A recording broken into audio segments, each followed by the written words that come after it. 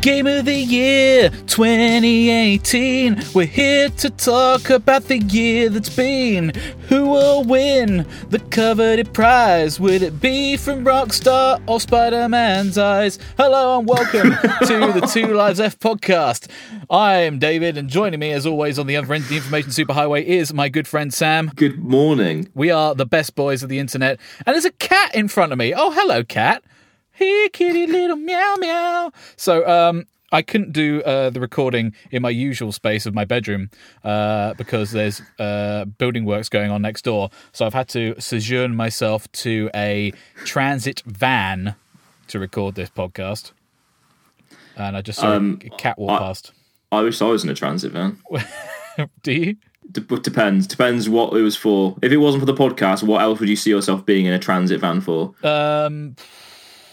Having a copy of The Sun, like in between, like the window and the dashboard. Oh God! Or the Sunday Sport, and then just sitting there, maybe like drinking a cup of tea out of the thermos. Okay, that's probably what I'd be doing. That's still no purpose, is it? That's just doing something without a purpose. Well, what purpose would you be using a transit van for? I would be in a transit van to deliver cheesecake to the local residents. Okay, what kind of cheesecake? And like a baked cheesecake, or not like the New York style cheesecake. I'm not a fan of those because they're too cakey, too delicious. No, I like an English cheesecake. If there is such a thing as an English cheesecake. What's wrong with you, man? Right. It's the end of 2018. Banoffee pie. Banoffee pie is a good pie. I kind of like a key lime pie as well. Yeah, key lime pie's the one. Yeah. Anyway, games. It's the end of 2018, and it's been a year. It's almost certainly been a year. Factual facts on this podcast. It's been a year.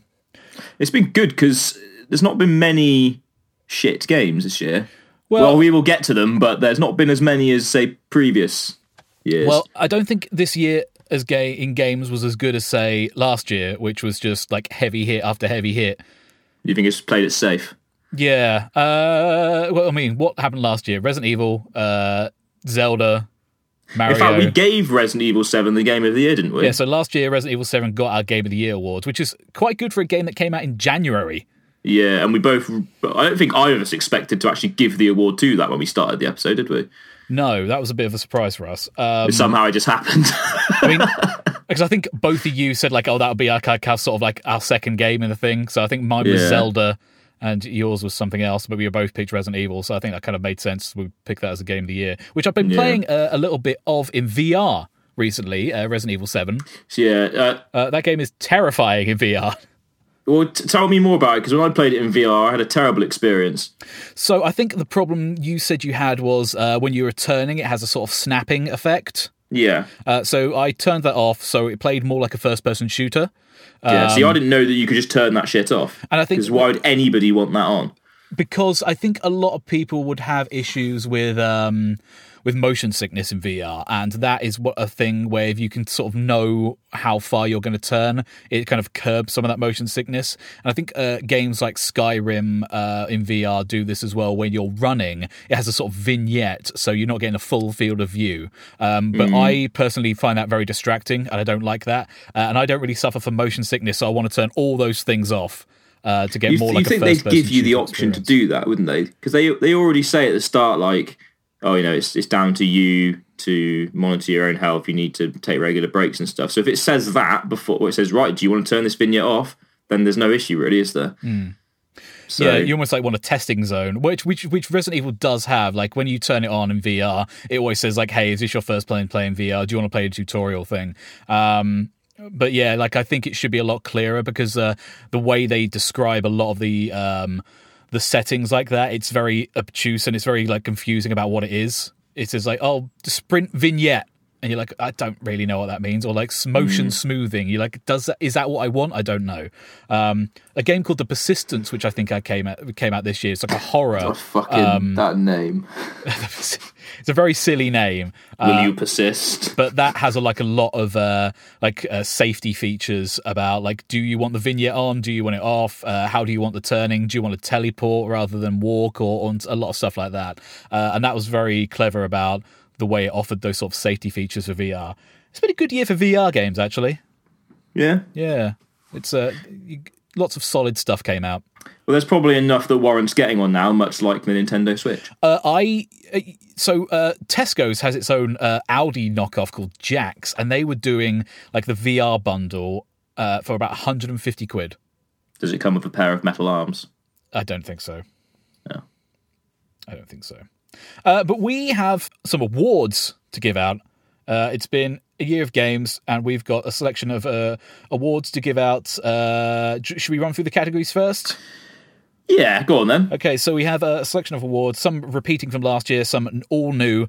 So our awards are Balls Up of the Year. This is a thing that happened in the games industry, which was a bit silly. The I Can't Quit You Bay Award for old games we can't stop playing. So these were games that didn't come out this year, but we found ourselves playing a fair bit of. Best Character, this is a new award for this year, so that was the best kind of performance or character in a video game that we quite liked. Re-release of the year, because as we know, the games industry can't help but keep re-releasing old games, so we decided to award an award to the best re-release, the best old game that got re-released this year. Bobbins of the Year, which was the worst game of the year. A big category called Games We Wished We Had Played. So these are games that came out... We don't have the time to play everything anymore. Yeah, so these are games that came out this year that we heard a lot of good things about, but we never actually got around to playing ourselves. And finally, we have Game of the Year, and this is what we decide to be the best game of 2018. From the boys themselves. The best boys. The best boys of the internet. Okay, so first up, Balls Up of the Year. So this is a very silly thing that games publishers or developers did that everyone laughed at them for. So we've got 4 things here. First of all, up is Bethesda for the Fallout 76 canvas bag mishap. Now, this was a collector's edition of Fallout 76 that they were going to release, and it was advertised with like this helmet which didn't fit on anybody, and also a canvas bag, a canvas-looking bag. But when people ordered the edition, it came with like a really horrible, like plasticky looking bag, and everyone was like, "What? This is not sold as advertised." And it turns out they actually made canvas bags to give to streamers, but not for people that ordered the collector's edition. One thing after another with that game, wasn't it? Oh. I mean, that isn't even part of the game itself, but that happened after the game was released, wasn't it? Or was it just that it all got kind of out in the open afterwards? I guess they got it. Like, they got the collector's edition, and people were kind of so excited to play the game, and then a couple of days later, people were looking at the stuff they ordered and was like, wait a minute, this is not what I ordered.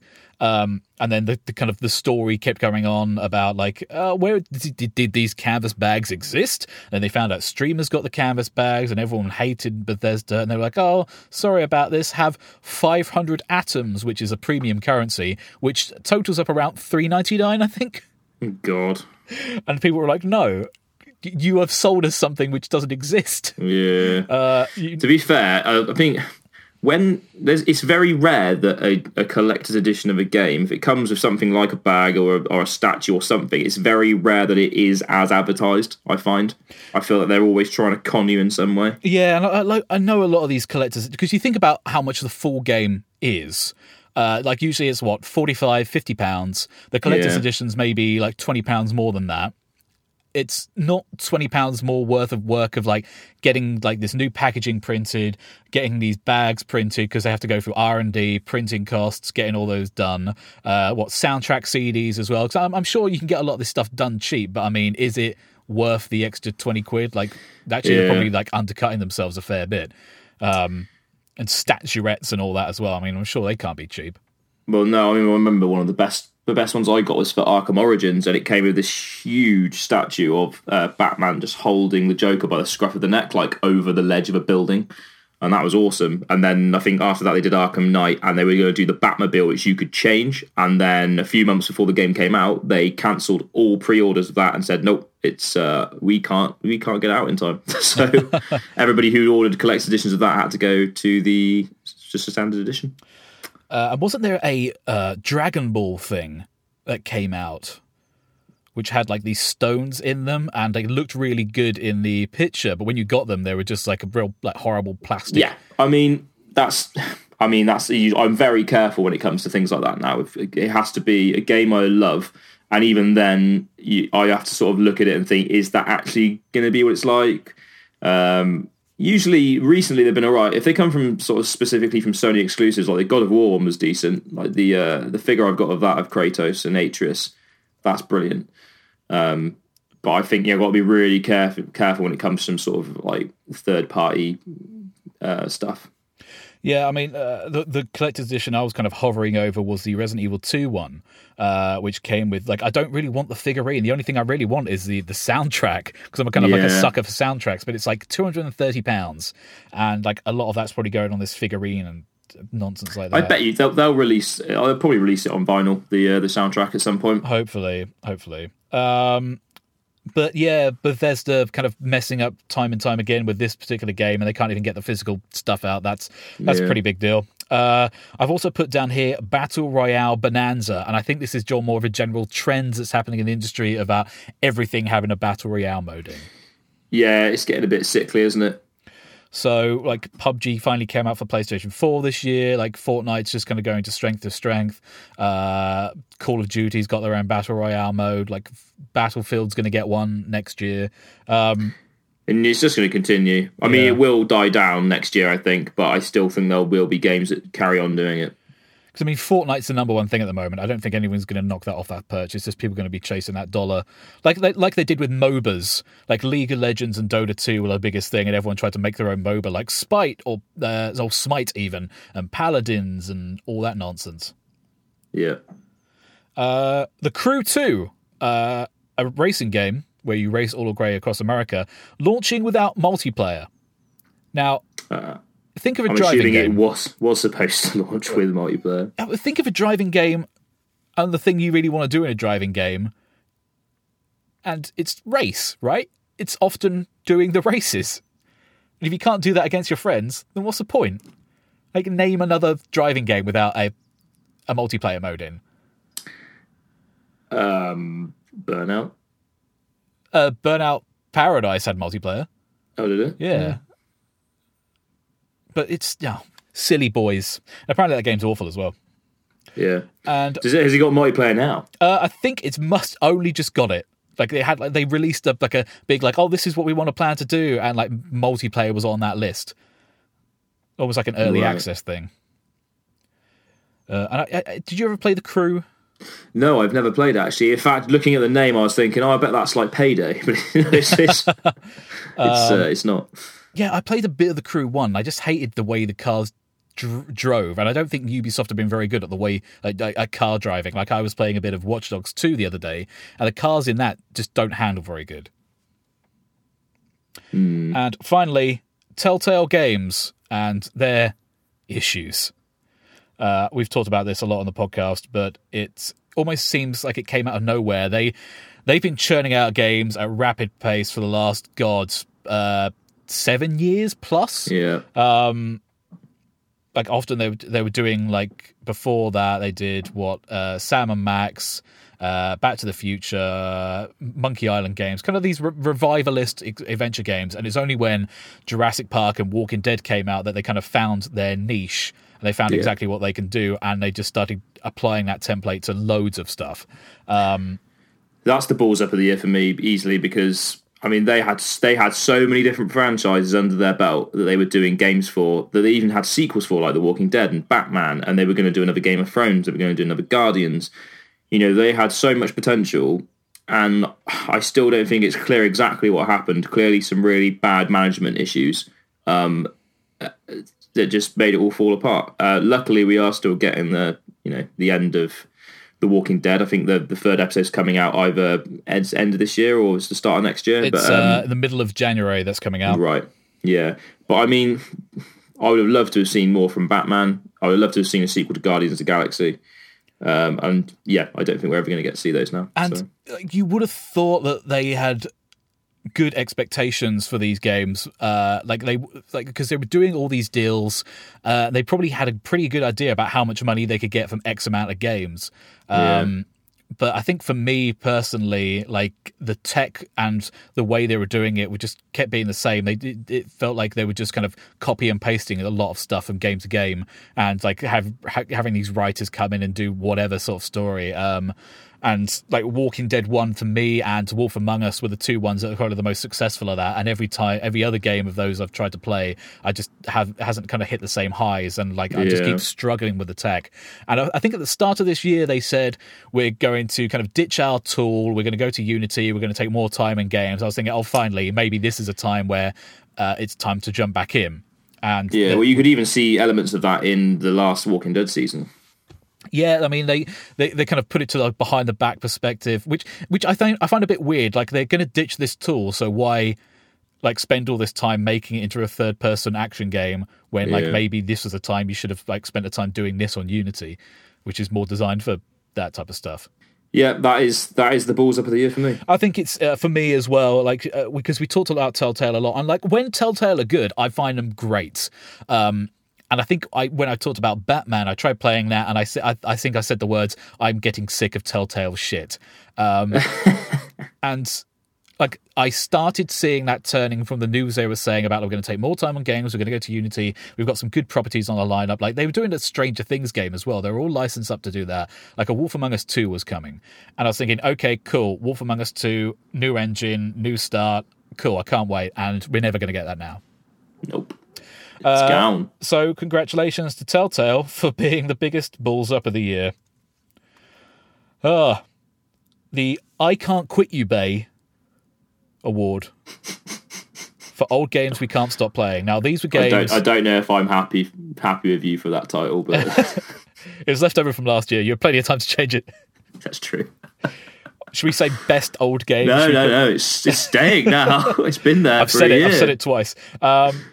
So these were games that didn't come out this year, but we found ourselves playing a lot of. And our nominees are Yakuza 0, South Park The Fractured But Whole, Doom, Castlevania, Resident Evil, and Kingdom Hearts.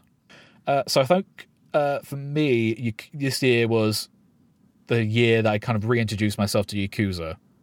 Because I played this year 4. It was the first time I'd ever played Yakuza. And like I played a bit of 4 on the PlayStation 3, which when I was packing my PlayStation 3 up, I opened it up and I saw the Yakuza 4 disc in there, and I was like, oh, I should probably play you again at some point. But this is the year that I kind of did the deepest dive on Yakuza, and boy, that game is silly. That's a silly game. It is silly. I think when I started playing it, I was really, really enjoying it. Even the silliness I really enjoyed. I began to find it quite repetitive, though. And I remember talking to you about it because you said to me, no, you need to keep playing it because it opens up and there's loads more to it. But I just don't see that happening. I don't know why. I just can't see it changing. I reckon it's going to be the same game for me moving forward.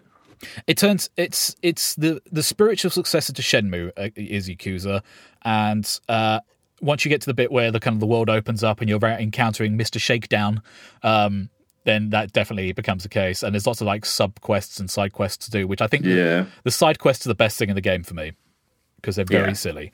Well, I've come up to Mr. Shakedown. In fact, I came across him sleeping at one point, I think. But, I don't know if I did anything about it. I think I might have tried to attack him and then he just beat me up and took all my money. So, yeah. Yes, the side missions are very silly. There's that one where you have to sort of get the boy band playing in front of a crowd again or something. I didn't see that one. I didn't come across that one. It's really odd. But yeah, it's silly. And the problem is, I'd love to say that I would go through it, and get up to the new one, the Yakuza 6, but I just know that everyone is going to be pretty much the same game, just with a different storyline. Yeah, I guess ever so slightly different storyline at that as well. But I think the storyline's the thing to drive it. But if you're not enjoying the gameplay, then nah. I'm sure they're probably all the same. South Park. This is one I've been playing a lot of this year. And I think I said it on the last podcast. It's okay. It's totally fine. It's just kind of more of the same of the last one, but with a different combat system.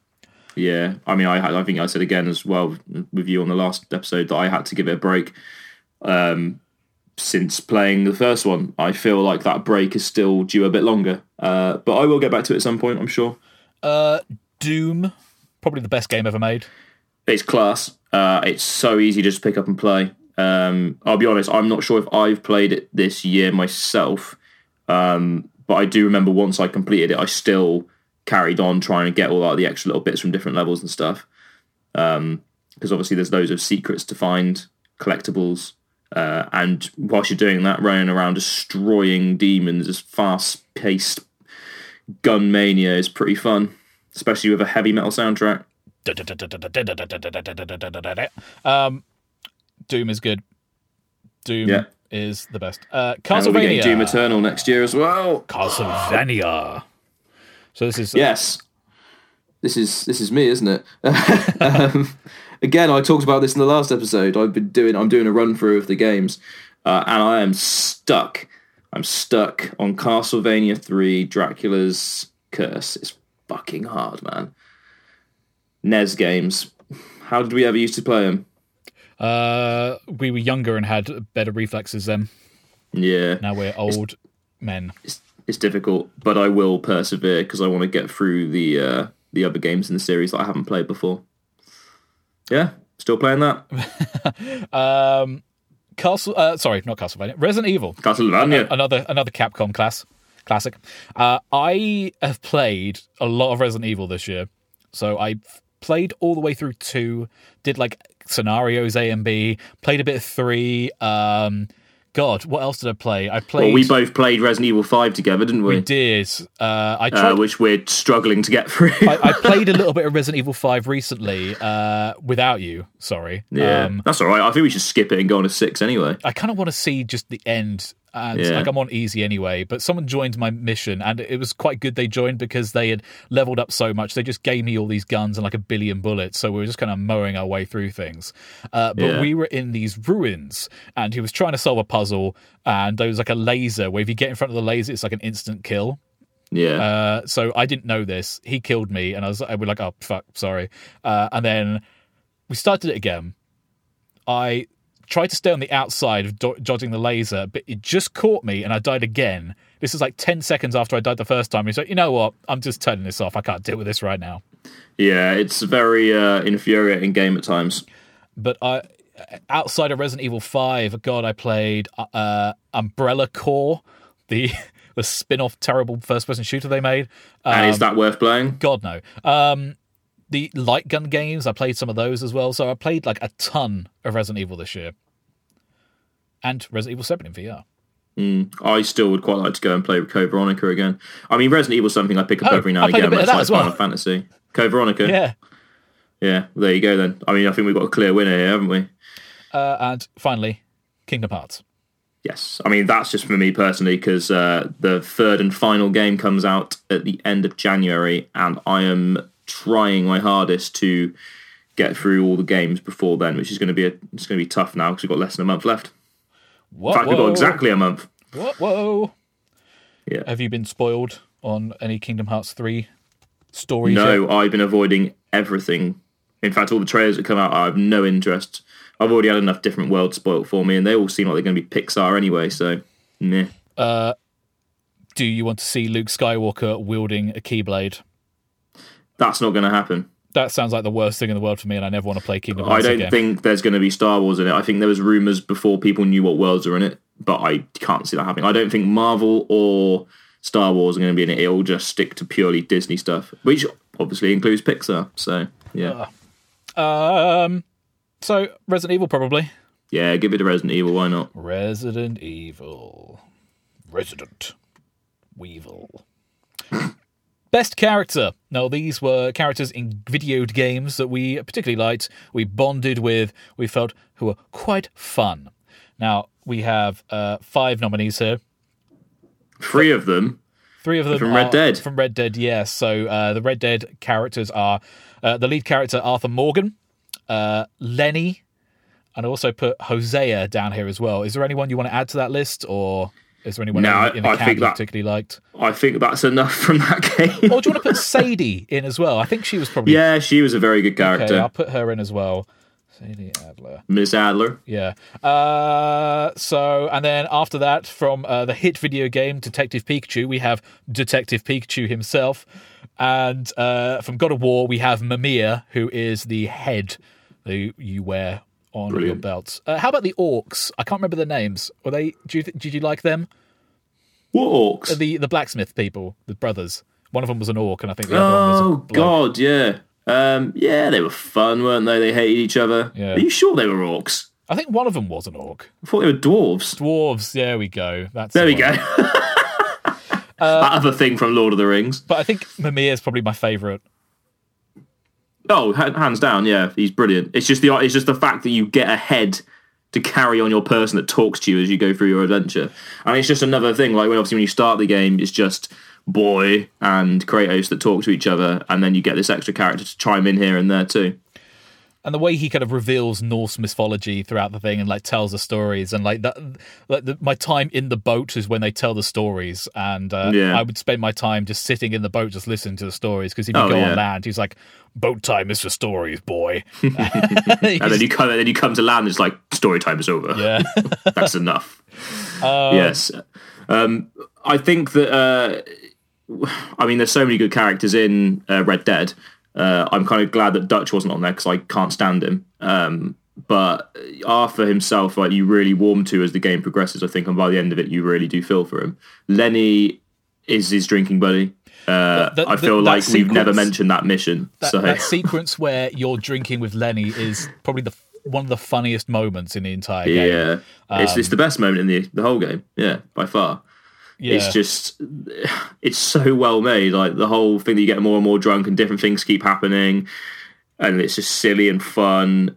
And then you end up just waking up like near a stream or something, don't you? It's just completely fucked. But and then you like vomit and then get back on your horse. Oh no, in fact you don't even have your horse with you, so you've got to try and find a horse to get back to your camp. Oh god. Yeah, it's great.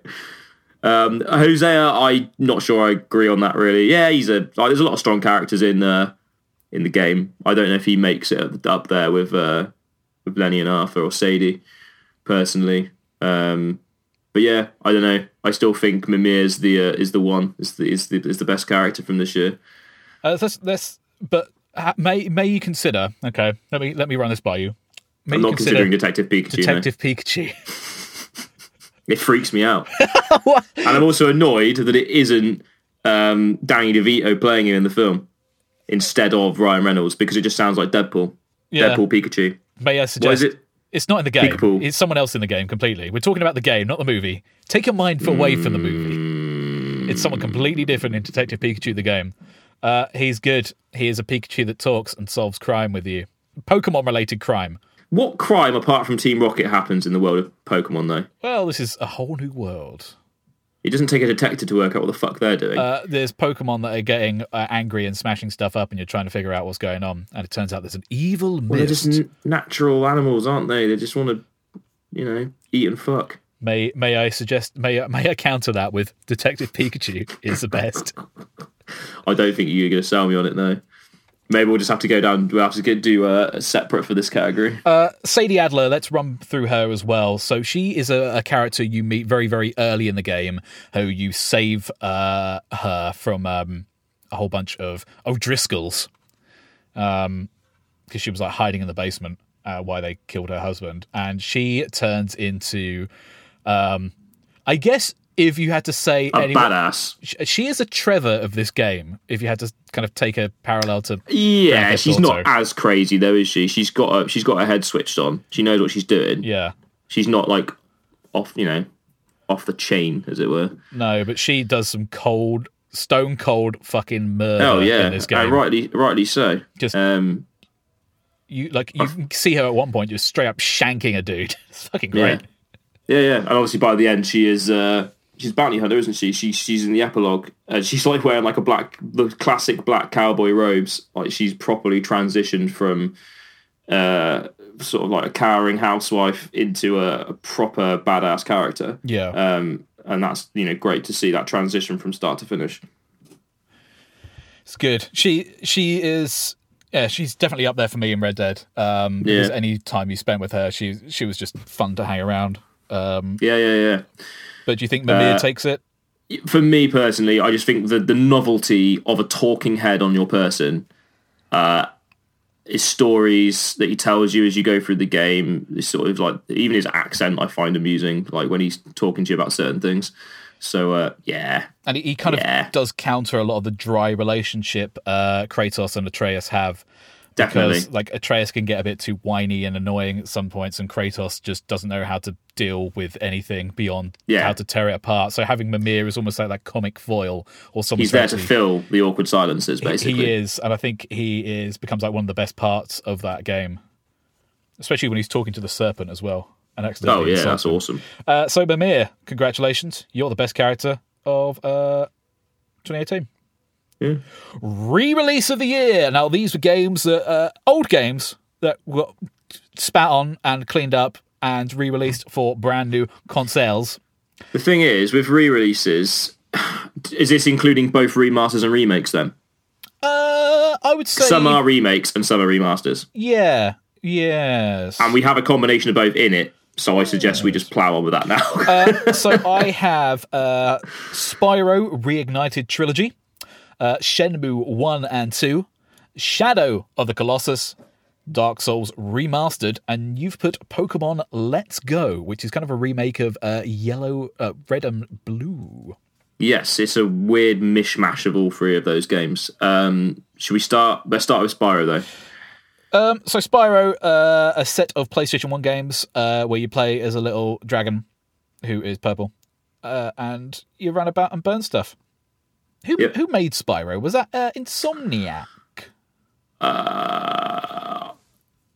I don't. For some reason, I've got yes, Insomniac. Crystal Dynamics, but it's definitely not Crystal Dynamics. No, it's Insomniac who did that, was it? Yes. Who did? What did Crystal Dynamics do? Were they Jack and Daxter? Oh, they were Tomb Raider.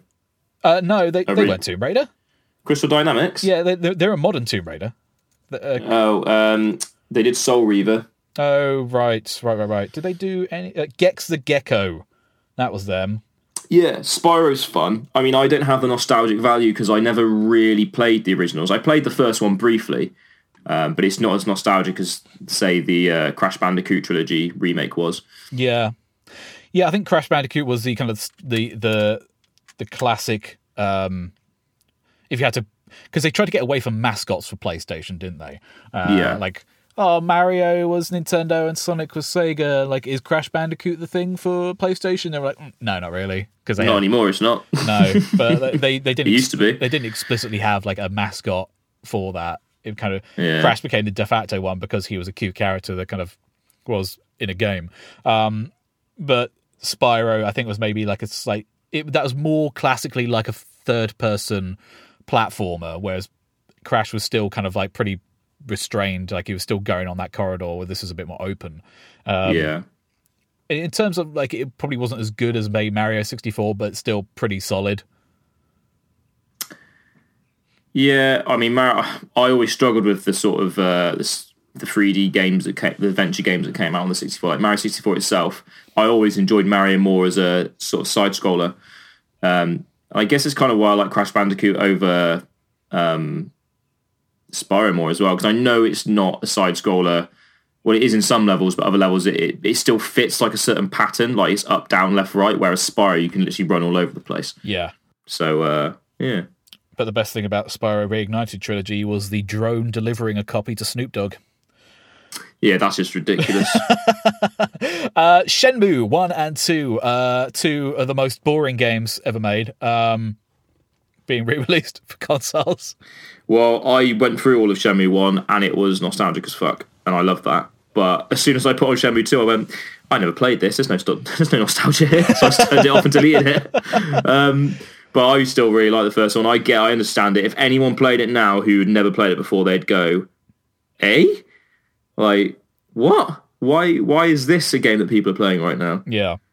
But they need to remember that it was a revolutionary system at the time, because no other game had ever tried to do the things that it had done.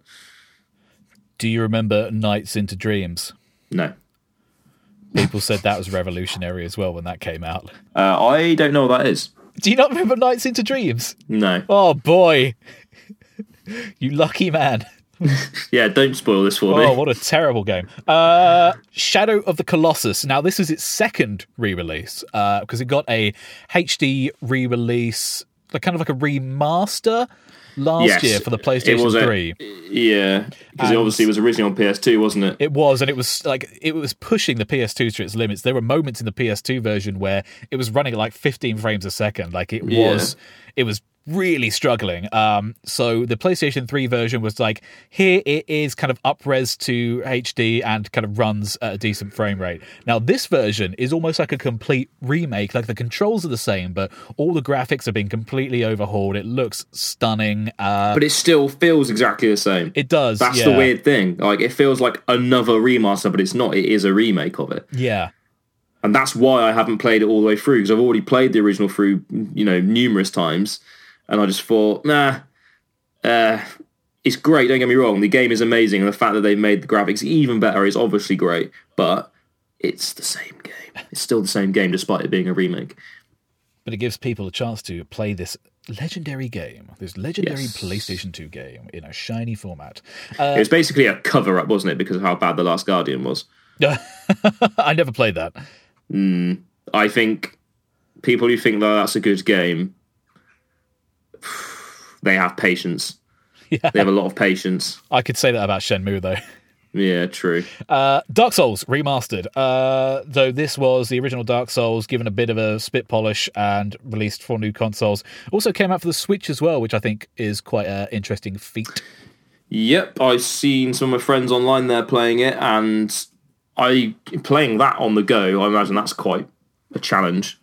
Because when you're getting into something, and it's like, oh, gotta get off the train. It's like, oh, you're right in the middle of like a super difficult like fight, and I suppose you can just hit the home button. But as soon as you go back in, you'll just lose your way and just get smashed around the head and die. Yeah. So, yeah. And, like, how much of Dark Souls does rely on the online component as well, like bringing people in? Because every time I played a game like that, I never try and go online, because the one time I did, someone just came in and like straight up shanked me. Well, yeah, exactly. That's the risk, isn't it? I think when I was playing Bloodborne, I got to the vacuous spider, and I couldn't do it by myself, and my mate jumped in with me, and we smashed it up straight, like just so much easier.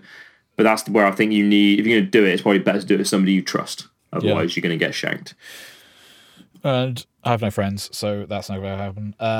Pokemon Let's Go. So this is a new release for the Switch. And it takes like elements of Pokemon Go for the phone and applies them to the original Pokemon Red and Blue games, but kind of giving it in a really shiny manner and released for the Switch. So you've played this more than I've played none of it. So I've played loads. It is essentially it's Pokemon Red and Blue, because it's as Pikachu Eevee as the different games, but it's like Pokemon Yellow in that you have a Pokemon at the start that follows you around, be it either Pikachu or Eevee. You can still get the 3 starting Pokemon, the Bulbasaur, Squirtle, and Charmander, but you still have ones in each game that you can't get as well, much like the original. So there's a big mishmash of those original 3 games, but with the elements of catching Pokemon that's used in the Pokemon Go app on your phone. So yeah, it's basically trying to incorporate this whole new world into this fresh start, I think. Because I can just see them doing this, and then they're going to go on to do Gold and Silver as a Let's Go game, and so on and so forth. But it's great fun because, it's the same old Pokemon game, but with all these new extra things added in that just make it a bit better. So I kind of get this, not exactly the same type of vibe, but I'm kind of getting a very similar vibe of, like, say, Game Freak doing this before releasing a full Pokemon game, like the way Naughty Dog re-released Last of Us for PlayStation 4, because they needed to get their head around the tech of the PlayStation 4 because it's so different to the PlayStation 3. To be like, we need to go through that process before we got to Uncharted 4. And I can almost see Game Freak being like, well, how does this Nintendo Switch work? Let's just try something new. It's not as big as, say, a full Pokemon release.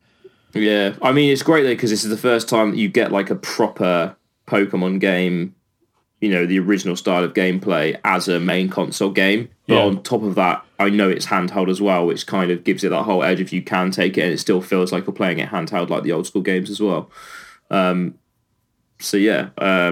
been my re-release of the year. I mean, I know it's a remake, but it does still feel like you're playing the original. I think for me, Shadow of the Colossus is the one for me, just because like they did a version of this already for the PlayStation 3, which was pretty well received. They didn't need to do this for Shadow of the Colossus, but the fact that they did and it looks like stunning is amazing. But I think actually Shenmue 1 and 2, like these were two games that were kind of siloed off to the Dreamcast. Yes. And like you never they were I'm surprised a re-release of them hadn't been done already, to the point where I thought they were never going to get re-released. Well, I think the only reason they did it was because they knew they were going to kickstart a Shenmue 3, so they were just probably trying to get people up to speed so that they would get more sales on Shenmue 3, basically. Yeah. But you is Pokemon Let's Go for you, and I'm happy to go with that because seems like a revelation. Plus, you can you can still have your separate one. But you can put glasses on Pikachu, so you know you can. I've just got a Team Rocket costume, so I'm going to put that on him next. And you can pretend he's Detective Pikachu if you put a little fedora on him. So Pokemon Let's Go, well done for being re-release of the year, just because Detective Pikachu.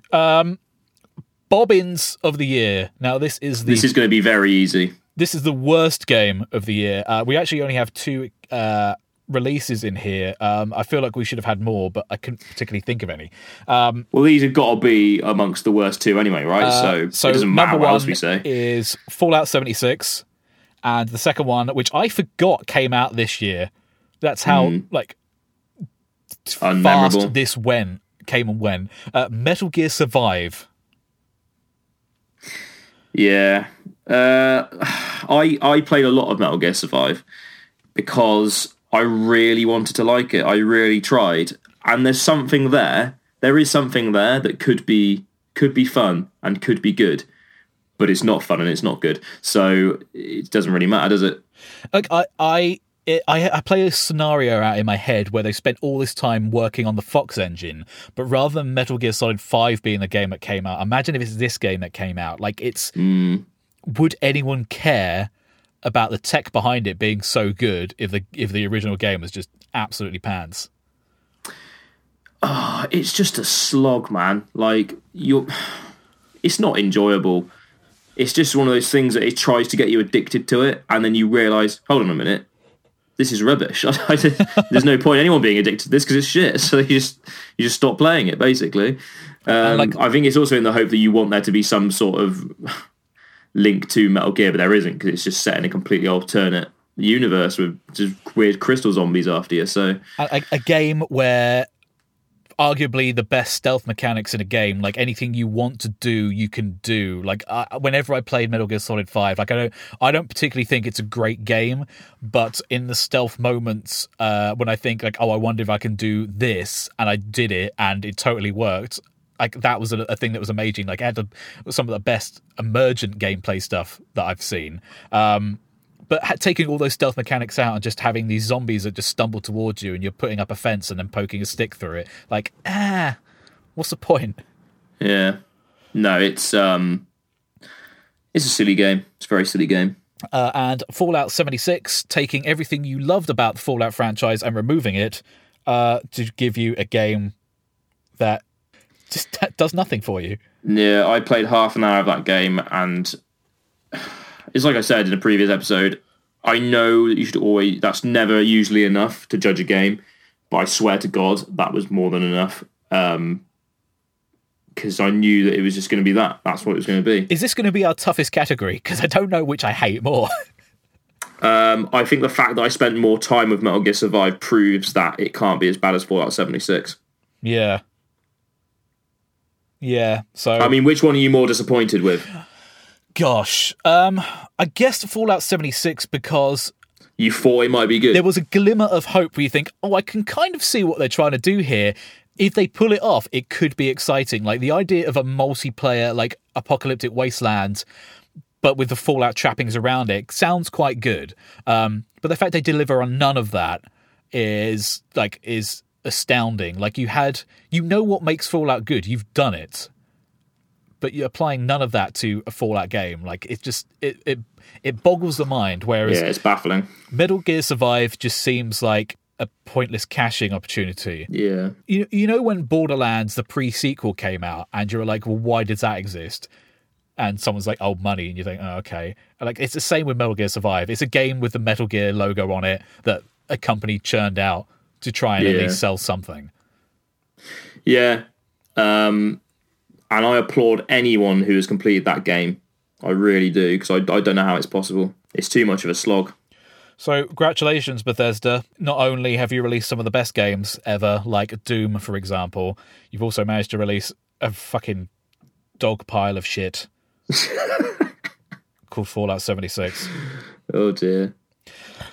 Games we had wished we had played. These are games that came out this year that we had no time to play. There's quite a lot of games here. Let me just go through the list. WarioWare Gold, 2 Point Hospital, Call of Cthulhu, State of Decay 2, Sea of Thieves, Battlefield 5, Destiny 2 Forsaken, PUBG, Black Ops 4, Return of the Obra Dinn, We Happy Few, Lost Sphere, Kingdom Come Deliverance, Ni no Kuni 2 Revenant Kingdom, and Vampire. Vampire. They're trying to do a whole Castlevania thing there, aren't they? Christ. God, should we start from the top of this list then? Yes, power through. Oh, all right. WarioWare Gold is a collection of WarioWare mini games, and so WarioWare has always been the thing they've put on Nintendo platforms to showcase the abilities of that Nintendo platform. So WarioWare Twisted, they had like a gyroscope in the cartridge where you turned the console and it would play the game that way. And there was like Game and Wario, which used the kind of Wii U touch screen, and gosh. All sorts of WarioWare stuff, and like anytime I play a WarioWare game, it's a delightful experience because it's so rapid fire. Like you've got like less than 5 seconds to play a game, and then you're on to the next thing. And this is it's a good party game. It is, and like this, the weird thing I find with this game is the fact it came out on the 3DS, which is almost like basically a dead platform now. That since the Switch came out, but it's like a good. For what it seems like it's a good referential thing of WarioWare games. And anytime I play a WarioWare game, I'm just like, oh, this is fun as hell. And it has a lot of Charles Martinet talking, so that's silly.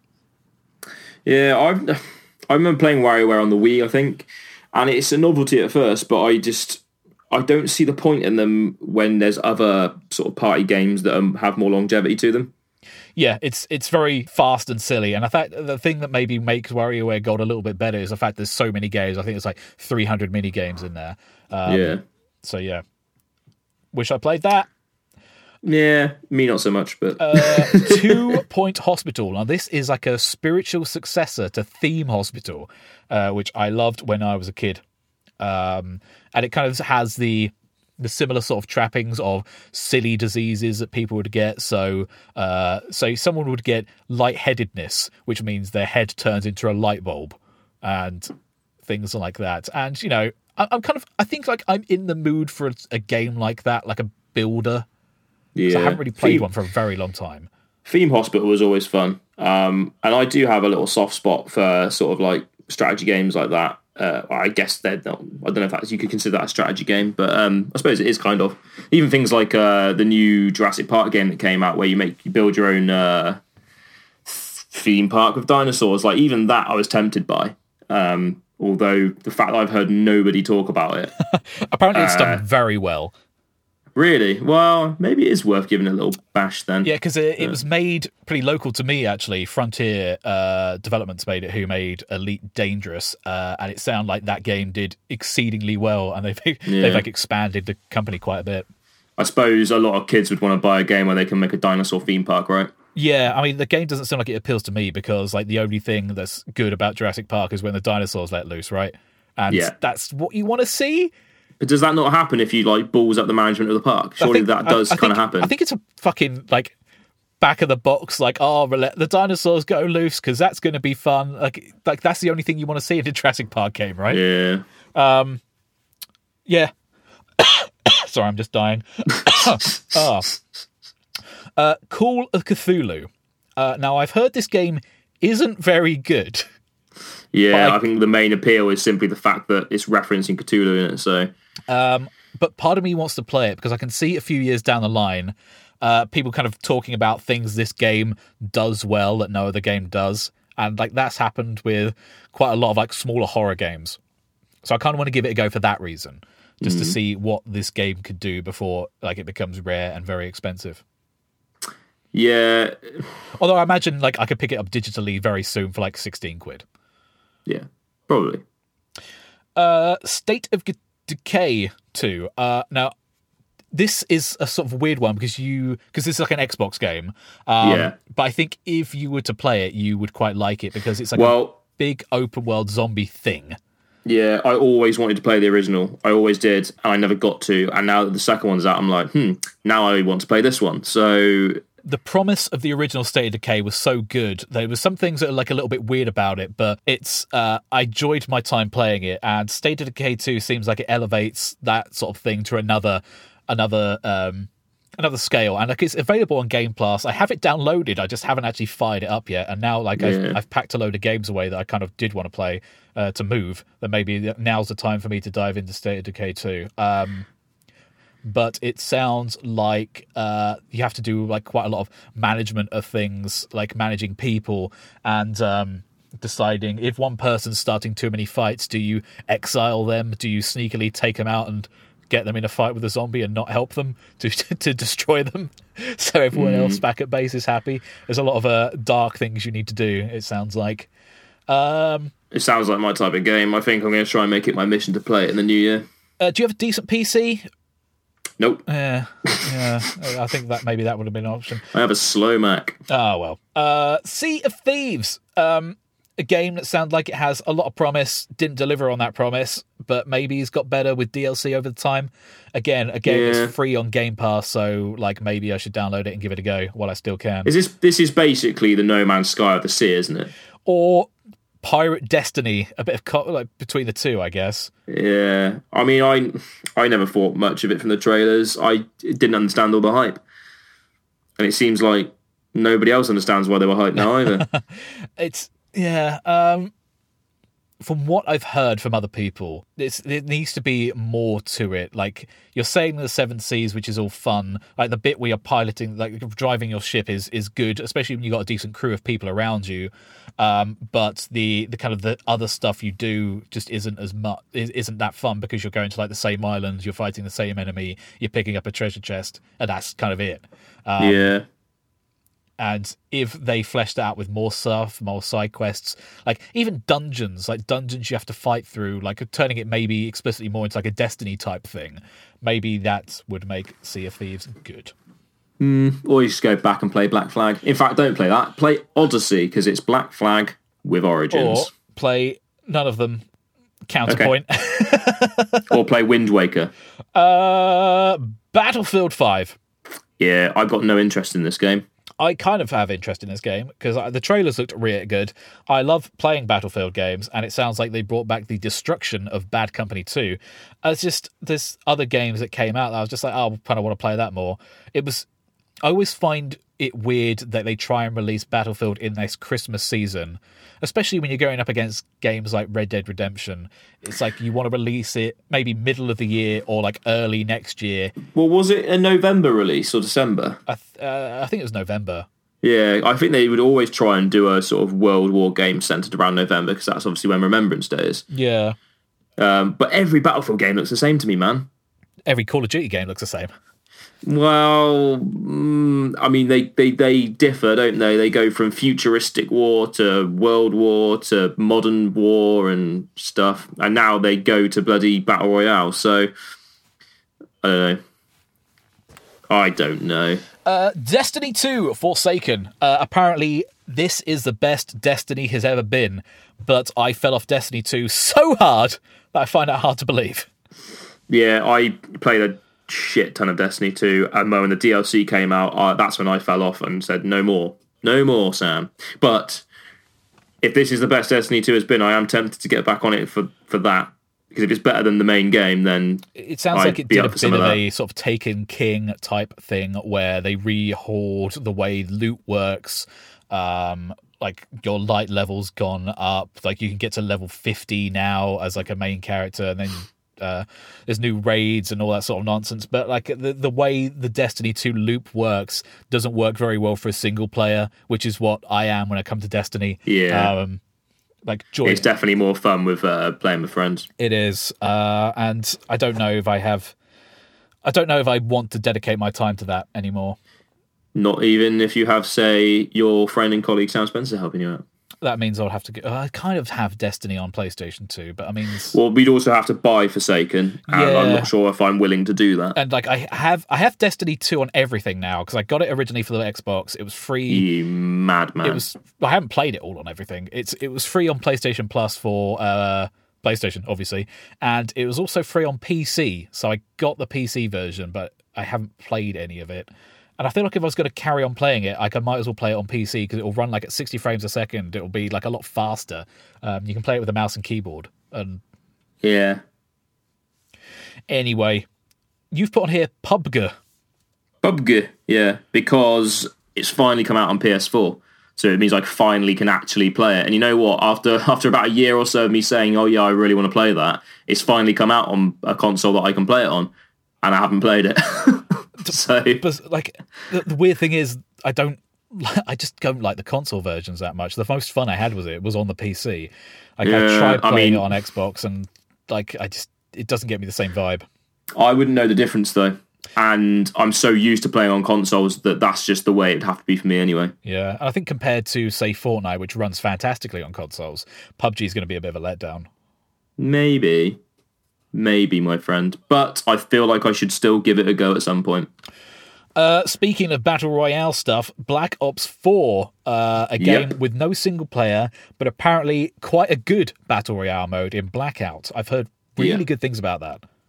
Yeah, I mean, I was very dubious at first. In fact, I was shaming it for not having a career mode. Same. But on Boxing Day, it got reduced to £26 for that day only. So I bought it, and I'm yet to await its arrival in my post.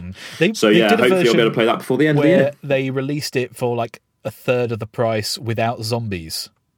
No, right. They kind of cut a third of the price off, and they kind of released it with just multiplayer and Battle Royale, but no zombies, which to me is fine.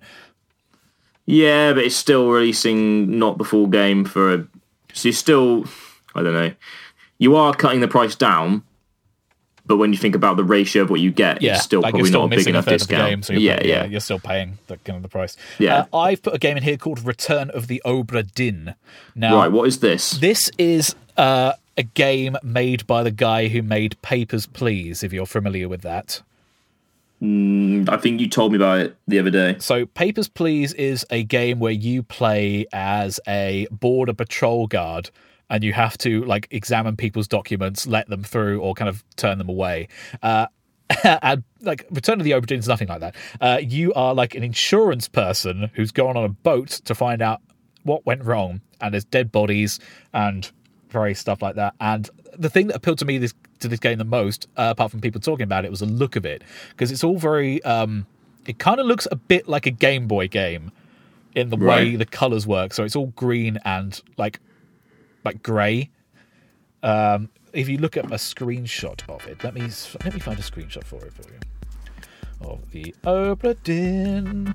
Ba-da-ba, ba-da-ba, ba-ba-ba. Images. I'm gonna send a link to Sam Amiam. Hope you enjoyed my song. Right. Yeah, it was alright. 7 out of 10. Bit of seal. How do you chat on Skype anymore? Here we go. I don't know. Here we go. Hopefully that link works. This is a very long segue. It hasn't worked. It's just a big old link on my screen. Click it. Click the link. It should take you to Polygon.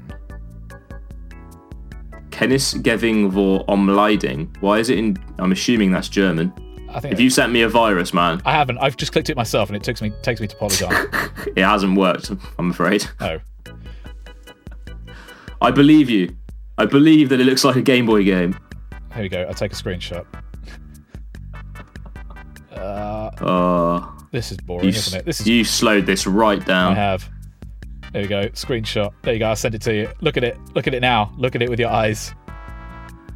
Oh, Okay. So yeah, it's like 3D but Game Boy. Yeah, so it's all played in first person, it seems. And I like that. It's like a puzzle game where you're trying to figure out what dead body you're looking at, who's the crew, how they died, and solving the mystery of like why this ship turned back to port with everybody dead on it. So you're like trying to solve your own murder mystery. So you're a ghost. No, you're an insurance salesman. But you said you have to solve your own death. No, you have to solve other people's deaths.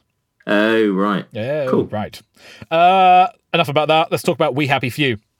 Yeah, this game came out and I didn't even fucking realise it. So I backed this game on Kickstarter when initially it was supposed to be an open world survival game in a sort of British 70s dystopia. And then they released a trailer at E3 which made it look like a BioShock game. Yeah. Which it wasn't. And then everyone was like, wait a minute. When they played it, they was like, wait a minute, this is not what the trailer was. And they were like, yeah, this isn't BioShock. They were like, So apparently they retooled the game to make it more BioShock. But apparently it succeeds at neither. Yeah, I guess I'm not surprised that it just kind of came out with no triumphant praise. Yeah, I don't know. It just kind of, I feel like I should have known that it'd come out because I was keeping my eye on it, and then I walked into game one day and was like, "What? £50?" It's like, this is out, is it? Yeah. Why are you selling it for £50? Yeah. Gosh. I played about 30 minutes of this. I went through the intro sequence, which was, they had the same intro sequence in the early access version and the final version, but what happens after that is very different. Right. Because in the early access version I played the most of, like you get loose into like an open world and you have like a few tasks to do, but you are still trying to find food, you're still trying to find water, you're trying to find some sort of currency to kind of proceed into like the main town, and trying to figure out ways to do that. But it seems it more like Deus Ex mechanics rather than a BioShock style? Well, I don't know what they did in this new version really, because I didn't really get too far into what they changed the inventory into and stuff like that. So it could very well be like a bit more like Deus Ex, but I couldn't really say because I didn't play the finished version that much. Never mind. Maybe it's not worth giving it a go. I mean, I'll have to install it one day on the PC and like actually give it a proper fucking go. Yeah. Lost Sphere. Now this is one you put in here. I don't know this game. This came out earlier in the year, and it was an RPG from Square Enix, and it looked like an old school one, which is why I was very excited because they rarely do old school RPGs anymore. But it just kind of, I've heard good things about it, but it just kind of drifted under the radar a bit because I don't think that many people play old school RPGs anymore. But you can get it on PS4, Xbox, Switch. In fact, I'm quite tempted to get it on the Switch. When you say old school, are we talking like old school, like JRPGs, or are we talking more like a Baldur's Gate top-down type thing? Yeah, I believe it's top-down. Okay. You could almost say it's similar to Final Fantasy VII to some extent. Okay. But probably more so like tactics. I don't really know. I don't know how the gameplay works on it, so I don't know what the sort of fighting mechanics are like. Yeah. Because I've not played it. So that's why I want to play it. I want to find out what it's like. And I guess like more old school RPG stuff that came out was Octopath Traveler. That's a game neither of us really played. That's another one that's on the Switch that I really want to play. And also Dragon's Quest XI came out this year. That seems quite cool because I hate slimes and I want to beat them up. Kingdom Come Deliverance. The only thing I really knew about this game was the controversy around apparently one of the developers was a little bit sexist or said, oh, there's no black people in that era of time, so they're not in the game. And everyone was like, what? Right. Yeah, I didn't know about that.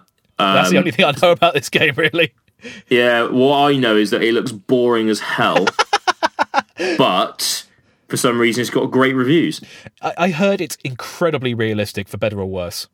Yeah, that's probably why it's got the good reviews then, because I imagine you have to really put yourself in that world and take your time with it. And yeah, like it's not like Skyrim where you've got magic and abilities. It is literally, sword, armor, shield, and I guess surviving in that very realistic sort of medieval age. According to Steam, it's mostly positive. Because I don't really know much about this game. Like, all I heard was some controversy about like the bloke behind it. But that kind of seemed to override what the game actually was, and is it any good or not? Yeah. So I'll be interested to like try it out. And I was very surprised this game was coming out on consoles as well, because it really seemed like a hardcore PC type game to me. And then I walked into Tesco's one day and saw it on the shelf, and I thought, oh, fucking hell, I didn't know that. I've lost my thing here. Next game, Ni no Kuni 2, Revenant Kingdom, where apparently you play as a president with a gun. Right. That's all I know. Is that true? That is true.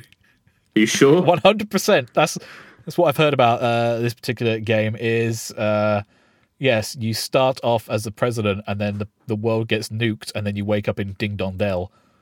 God. Well, I've got it on my shelf, but I've not played it yet because I wanted to complete the original first. But as I'm never going to do that, I think it might just stay on my shelf for all time. I packed Ni no Kuni, the first one for the PlayStation 3, up actually to take with me when I move. Because I'm just taking all my consoles with me. But I got to like the first major town in the fantasy world and stopped. I think the king was a cat. Oh yeah, the Cat King, man. Yeah, and that's I don't know. It's actually in Ding Dong Dell. That's as far as I got. Yeah. And finally, Vampire. Yeah, I mean, I was originally excited about this because I don't know if I'm right, but I thought it was being made by the same people who used to make the old Vampire the Masquerade games and stuff like that. I don't know if it is, though. I think it's... if it is, it's not the same style game anyway. It's not. It's like a third-person kind of action game. Like an... is it kind of like Mass Effect in a weird way? But not Mass Effect. No. It's Don't Nod, the people behind Life is Strange. Oh, it's going to be shit then. Great. I like Life is Strange. Yeah, I don't know. I've been interested in this game. I've just never bought it because I didn't want to pay full price for it. The people that made Vampire the Masquerade were Troika Games, who are based in Irvine, California, not France. Like, Don't Know. Okay, not the same then, but maybe it's just the way it's spelt. I kind of it looks okay to me. I heard it kind of got middling reviews, but I kind of want to give it a go anyway. Yeah. Just because it seems like one of those B tier games which could have like one or two cool things about it that other games should do more of. Yeah. So, gosh, there's a lot there. Games we wish we had played. Does this get an award, this category? Can you give an award to a game you haven't played? Well, it's games we most wanted to play but didn't get around to. Oh, right. Oh, God. I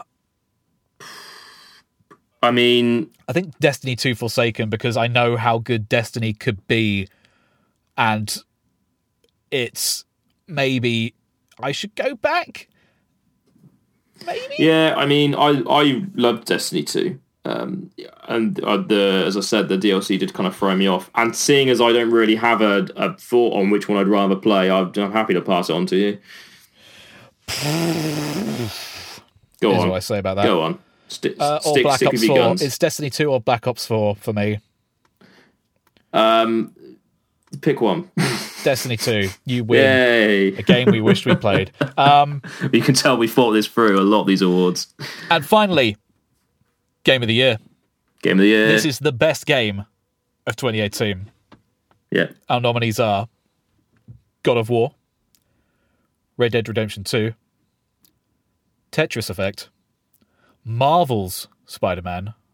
No one else's Spider-Man. Marvel's Spider-Man. Smash Bros. Ultimate. Super Smash Brothers Ultimate. And Detroit.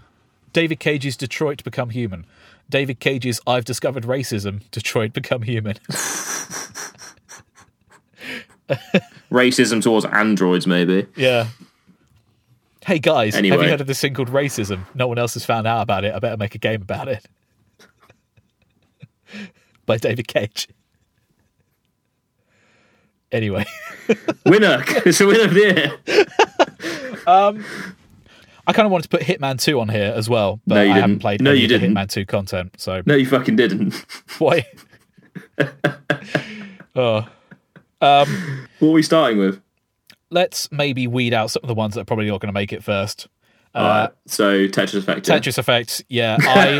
I love Tetris, and I love Tetris Effect, and I love playing Tetris Effect in virtual reality. It's I said it before.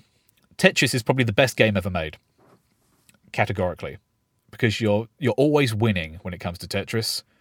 When you never win. Yes, that's the true. But you're always winning to the point you'll lose. And playing Tetris Effect in VR is an experience like no other. It's you're approaching something similar to Zen, a Zen-like experience of Tetris. But it's not going to win because you have no taste. Well, do you really want that to be Game of the Year? It's up there. No, it's not. I'm not describing it well, but it's good. It's incredibly good. No, you described it as well as anyone can, and I think everyone knows what Tetris is. And I can understand that playing it with a VR headset on may have some difference. It's kind of the whole finish of the thing, the whole presentation of the thing, because like the music's kick-ass. It's like the things happening around. Is it the original music? Is it? No, it's not. It's like, well, it's already lost, isn't it? It's good. It's very good. Do you ever play Rez? Yeah, I remember Rez. Because the people behind Rez made this, and that's. Imagine the vibe of Rez applied to Tetris. I can imagine it. It's that. Okay. Imagine how good that is. I'm sorry. I can't be sold on this. I'll have to force you to play it. Yes. Another game that's probably not going to make it. Probably Detroit. Yeah, I'd agree with you on that. Don't get me wrong. I love that game, which is why it's in this category. But there are better games that came out this year, but Detroit was I think it's the best that David Cage has done. Yeah. And back in the day, Heavy Rain was great when that first came out. Beyond kind of went downhill, but this has definitely redeemed Quantum Dream. You were going to say Quantum Leap, weren't you? I was going to say Quantum Realm, but Quantum Dream, yeah. Is it Quantum or Quantic? Quantic Dreams. Quantic Dreams, there we go, yeah. So I think it was the fact that you had so many more choices than previous games that you genuinely felt like choices you made affected what was going to happen. You had 3 main playable characters, they could die at any time, and that would change the outcome of the game. I genuinely enjoyed playing it through multiple times to get different outcomes and just to get a platinum trophy. But yeah, it was great fun. Like the acting in it was great as well. They'd actually got proper actors in, I guess, like they did with Beyond. But this time it felt right. It didn't feel like they were just throwing it in as like a name on the box because they're not exactly really famous actors. They're just recognisable from different sort of TV shows and films. Yeah, I really enjoyed it, and I would probably play it again next year. Fabulous. You didn't play it though, did you? I didn't play it because Beyond Two Souls was so mind-numbingly dull. Yes. That should not be a reason not to play this game, though. Yeah, my microphone's falling over. It's okay. It's okay. It's okay. Yeah, maybe one day I'll play it. Maybe. If I have a brain aneurysm. Yeah. Spider-Man. Yeah, that's not going to win Game of the Year either. It's okay. I liked it a hell of a lot more than you did, I think, because I really, really enjoyed it. But I think there's better third-person action games this year. Yeah, probably, yeah. Which are on our list. Yeah, no, that's true, there is. But, I don't know, for me, I think it was the fact that they'd finally brought Spider-Man back from the brink of destruction. Like, the previous games that they had, there were 2 based on the Andrew Garfield films that weren't very good. There was one before that, Edge of Spider-Verse, which was terrible. What? I remember Shattered Memories. Shattered Memories I didn't like particularly either. So there weren't... They were, and they're all made by Activision, those ones, so they were on a losing streak, basically. And then Insomniac took it over, and it's like, oh, good, a respectable game developer. Maybe they can actually do something good with this. And, yeah, they made a huge New York City... classic swinging around. The only thing I wish they had included was the double zipping, because it was literally just one web the entire game. And I was really hoping you could do that thing in Spider-Man 2 where you can like attach another one and sort of hang in the air before you let go of one and swing the other way. But I think I liked some of the villains, some of the story in it. I liked the different pacing where you'd go to Mary Jane or to Miles, although sometimes they went on too long and they did get a little tedious. But I think that change of pace was still necessary. The amount of different costumes in it was great. There's just a lot of good things with it. I know that you personally thought the combat was a bit tetchy at times. Yeah, like the combat was just like it felt like it was misleading at moments. I thought the stealth stuff was like a little bit weedy, and I think there could have been more fun side stuff to do. Like there was too many bases for you to liberate, or like too many challenges to you to do for like the Taskmaster. Was that his name? Yes. Yeah, I thought all that stuff, like after doing one or two of them, I thought, you know what, I'm done with this. But I think the side missions itself were quite good, and I think there could have been more of them, which could have led into encountering little bits of other villains, because or hinting at other villains. I think that could have been quite good, but there wasn't enough of that. Yeah.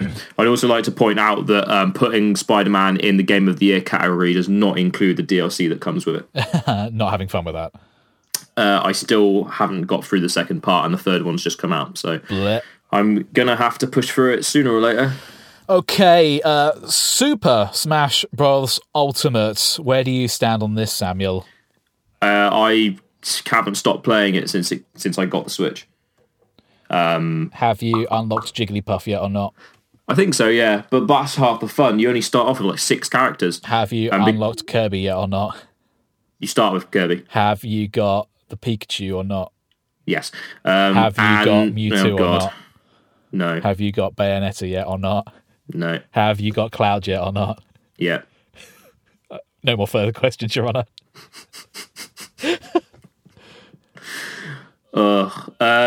You've completely thrown me off track now. Why don't you talk about it? Is there a Charizard in it or not? Yeah, but that's part of a character that you can change between Charizard, Squirtle, and Ivysaur. Have you got Pac-Man or not?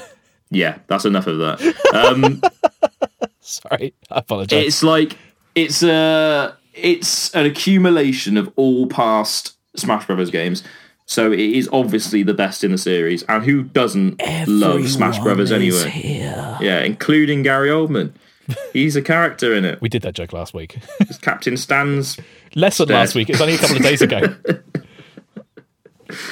Yeah. Yeah. I mean, there's not much more for me to say on it. Really, it's Smash Brothers. You know what you get in Smash Brothers, and it's fucking great. So if I buy it, I'll play it for an hour and never play it again. Sure. Which is what happened with your loss. The Wii U one. Yep. So on to the top two, is it? I think Game of the Year does come down to these two games, which is God of War and Red Dead Redemption 2 for me. Anyway, do you agree, Samuel? Or do you think... It's got to be one of these two. I know which one I'm leaning more towards, but I think I'm going to save that for the final straw, final push. Yeah. So how do you want to do this? Do you want to... Well, we've talked a lot about Red Dead Redemption 2 in the past couple of episodes, haven't we? We have. Maybe let's lean on God of War for a bit. So God of War for me is an exercise in showing... Because when new games or like a series comes to a new console, I think the thing a lot of developers would go, how can we escalate this? How can we make the stakes bigger? How can we make this bigger and bombastic? With God of War, they almost like they turned the volume down. They made it a quieter game. And I think it succeeds because of that. But that also results in it going absolutely off the hook as the game progresses. Then, like it raises the stakes again because of his past from the previous games and what that means for his son. And I know a lot of the jokes around God of War has been like, oh, it's Dad of War and stuff like that. And I know like the whole thing about like you've got a kid with you, but like that wasn't a bit in the game that particularly I think was very good. Like I think the relationship between the two wasn't amazing, especially the way Kratos has no the thing that I didn't like about the game is when Kratos reveals he was a god, and I thought that scene was going to be bigger, but he's not even looking at the kid at the time. He's like dragging him back and goes, "I'm a god, boy," and you're like, yeah, it's almost like he realised that he didn't need to keep it a secret this whole time. That there was, because Atreus is just like, "Oh, cool, that's awesome," and then they just carry on anyway. So it's almost like it's just they kind of played on that thing that it wasn't really a big deal, and they moved on from that. Yeah, but good stuff about the game. I think the combat is great. The whole thing when you push the button and the axe goes into your hand is awesome. That's real cool. The first time that happened, I just remember letting out a I don't know what the sound was, but it was delightful. It was a delightful sound of pure, just, I don't know. I was always going to try and recreate it then, but I stopped myself. But yeah, like the gameplay, you play it, and it's completely different to the originals. I think they've taken a lot from The Last of Us in this game, even obviously the point where you've got a kid following you around, that sort of over-the-shoulder camera angle, but the fact that you get to hurl an axe, do all these special crazy moves, and you go into those bits where you're like tearing beasties apart. It's really fun. Really, really fun. And it's a slow build as well for the game, because like God of War games are traditionally 8 hours long or whatever, and it's like when you're 8 hours into or 5 hours into God of War, you're thinking, hold on a minute, like, is this it? Like, I haven't even unlocked the upgrade stuff yet. Like, I'm still kind of going down these narrow paths. Like, usually at this point in a God of War game, I would have killed about 11 gods at this point, and all I've hit is like these same enemies over and over again. Yeah. But once you, technically it's an open world game, but you don't feel like it ever is. Not until near the very end anyway, because you are always going through a path. You kind of unlock areas as you go along, but when it does get to that stage and you're trying to find all the different collectibles, that's everything flows so well in that game, and that's sort of like paired with how amazing it looks. Like, you remember when you first get to the what's the big open sea bit called? Just the big lake. The big lake, yeah. When you first get to that, and you see the massive serpent, and then every time you come back, like the water level goes down and opens new areas. Like, the fact that they've created all of that with it looking so stunning is mind-boggling to me, really. And it's pushing the PlayStation to its limits by the fact the fan goes 100% all the way through the game. Going for it, doesn't it? You have to wear surround headphones for it, really, otherwise you're just not going to hear the game in the TV. Oh god, what a nightmare. That's probably the worst thing about the game, to be honest. The fan was so loud. I think some of the combat did get a little bit very quite tricky when you're fighting Valkyries, but like I didn't feel like it was fucking me over like the way Spider-Man did in places. No. I felt like Plus, I really love the challenge of that as well. Like, the final Valkyrie was such a challenge, and when you finally do it, you're like, yes! Like, it almost feels a bit like Dark Souls, really. Because I only did some of the Valkyries, and I didn't do any of the. I did like one battle in the battle arena in the fireplace, and there was also the fog place as well. But I went in there once, and I thought, you know what, not for me. They're basically end game areas, so. I really enjoy them. Again, they're a slog because, in order to get through them, you've got to dedicate some time. It's hard. You've got to level up to be able to beat certain bits, and and that was what was great with it, because it had this sort of end game stuff to it as well. I think like the way powers work, it reminded me a bit of the first Batman game, or the way like a lot of Metroidvania games work, where it doles out the powers at a good rate, where you can see something and you go, how do I get to this chest? It's got all these barbed wire, it's got these barbs around it, like got these thorns around it, and then you get something later on which allows you to open that up, and it gives you those powers like at a good rate, rather than kind of feel like it's holding them back like too long for you to kind of just unleash at the end. Like, it's giving you them like constantly throughout the game, and you're like, I remember seeing this thing over there which I can now unlock. Yeah, man. The moment you get the Blaze of Chaos as well, like they kept that very well hidden from like trailers and leading up to the game, because I had no idea that was going to happen. But when you kind of like get to the part where you'll go home, you go and you pull the box out, you're like, oh my god, it's them, isn't it? And then he opens it, and you get to use them as a weapon, and it's just like, what such a throwback to the original. That is a like a bit like I have no sort of reverence for the previous God of War games. Like I was aware of like what the weapon is, and he goes, "Oh, I need something which is going to burn." But that whole sequence where he's sitting there in the boat and like Athena's talking to him, like even though I had no sort of reverence for those old games, I can kind of get like this is his past he's trying to escape from, and there's elements of his past that come in as well, which I don't think you need to play the original games to get, which I didn't, and I still kind of got. Like he's trying to escape from his past, and like his past is trying to come back and haunt him in a number of ways. Yeah, but that's why it's such a great almost reboot, because you can still play it as if it's the first game. It feels so separate to the others, yet it still kind of links to them in so many different ways that I think just the way that they've made this game is, like on a level that's quite different to anything else. And you can see there's just enough. Well, there's enough. It doesn't end on a sort of big boss battle. It kind of ends when you learn some truths about what the boy is. Like you figure out his name's that he's actually Loki. He's like the son of a giant, or half giant, half god. And if you don't know Norse mythology, which I don't, like, Loki's a name you've probably heard of, right? Yeah. Apparently he's going to turn into God of mischief. God of being a dick. But it sets it up quite nicely for a sequel anyway, which is obviously definitely going to happen, and I cannot wait. Yep. It's going to be quite a while before that comes out, though. Oh, yeah. Speaking of games that took a while, Red Dead Redemption 2. 8 years in development, millions and millions of pounds, probably the biggest entertainment release of all time. What more do we have to say about this game? I think it's a game that, despite its flaws, overcomes them with just other moments of sheer brilliance. So I read something about this game earlier where it said at its worst, it feels like creatives having like a bit of a difference about what their particular elements of the game should be. And I kind of see that in a way like the character's control. Sometimes that's at odds with with how you're supposed to play the game. Like the kind of the running and shooting isn't quite as tight as it kind of maybe demands. But it said like at the best, the game feels like a novel. And I kind of see that because there's so many characters in there. Like they all got their own deep backstories. They feel like they're fully fleshed out. Like not anyone feels like a sort of two-dimensional character with only one trait. Like even the antagonists of the game, like Dutch and Micah. Like with Dutch, you kind of see him as a charismatic character who slowly loses it, but you still buy it as a player. You still buy it as like you feel like it's realistic.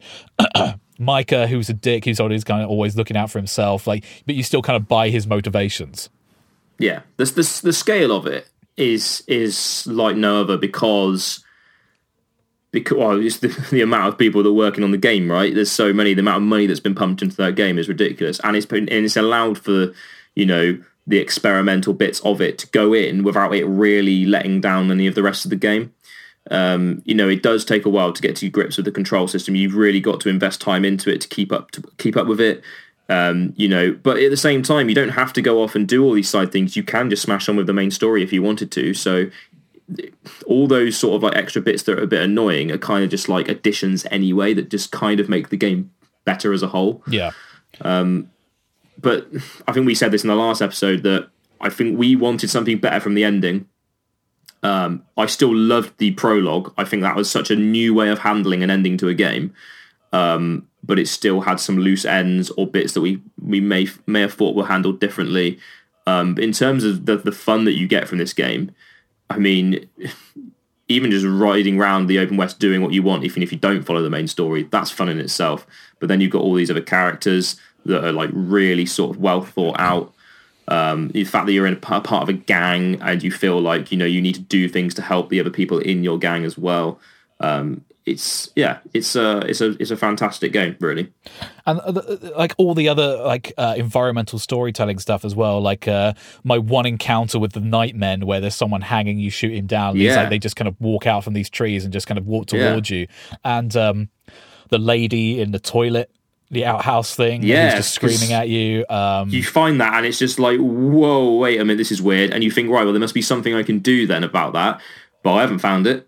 It's almost like when you get to the end and you're walking around, I think it's Blackwater, and there's a guy that comes up to you and he's like, have you seen my mate Gavin?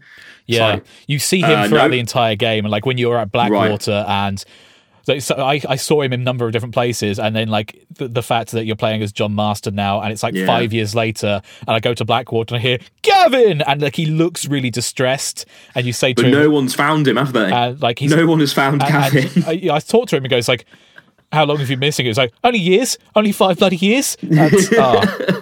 Yeah. Apparently, where's he going to be then? Apparently, there's no one called Gavin in the game. People did a deep dive. Wow. There's like no one in the credits called Gavin. No, but then it's one of those secrets because Rockstar love their secrets. It's like GTA 5 of the whole alien mystery, isn't it? Yeah. The UFO mystery. Like there will be something that I'm sure at some point somebody is going to have found like some sort of answer to that. I think if you kill him, he's got like a letter on him as well.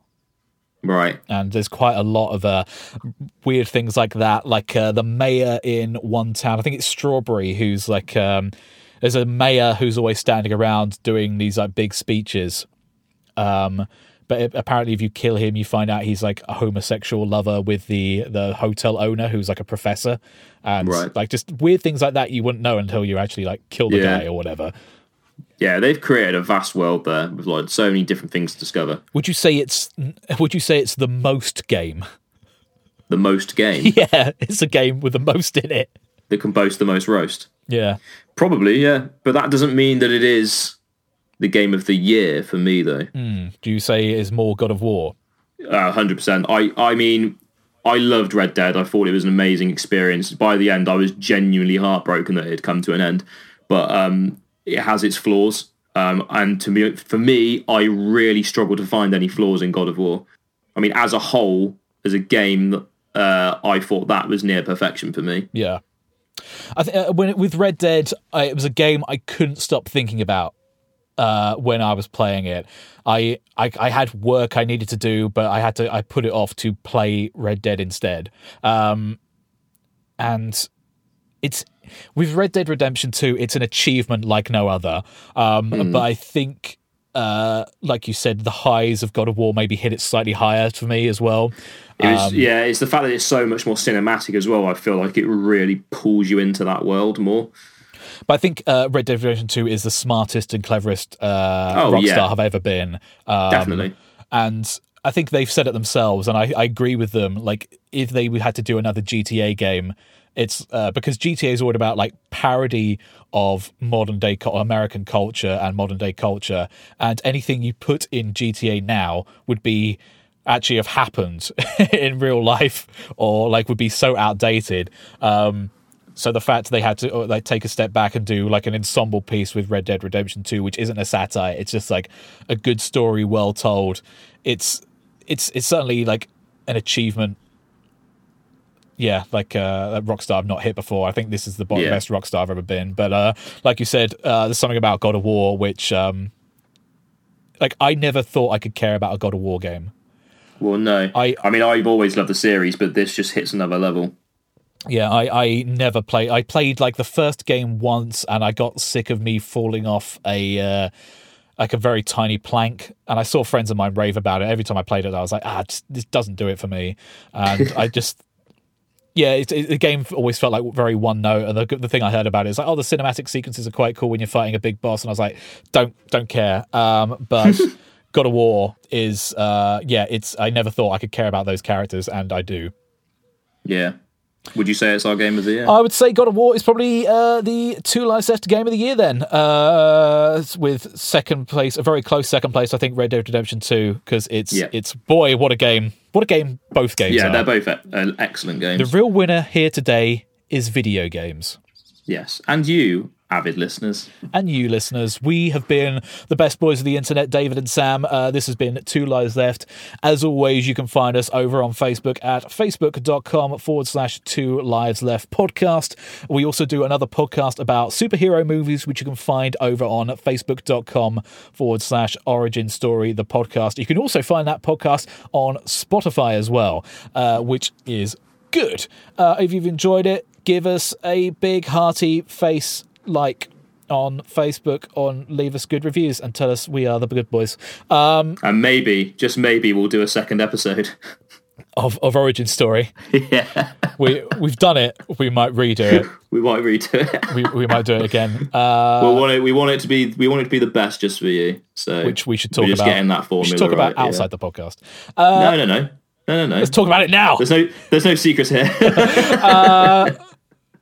Thanks for listening, chums. We'll see you in 2019, where there's going to be lots of good games coming out. What are you looking forward to most next year? Oh, fucking hell. January, February, we've got an absolute God, they are bundle. stacked, aren't they? What? Yeah. Resident Evil 2, Anthem, Kingdom Hearts 3, Crackdown. Anthem, yeah. Oh my God. Days Gone's been delayed. I'm already a bit overwhelmed.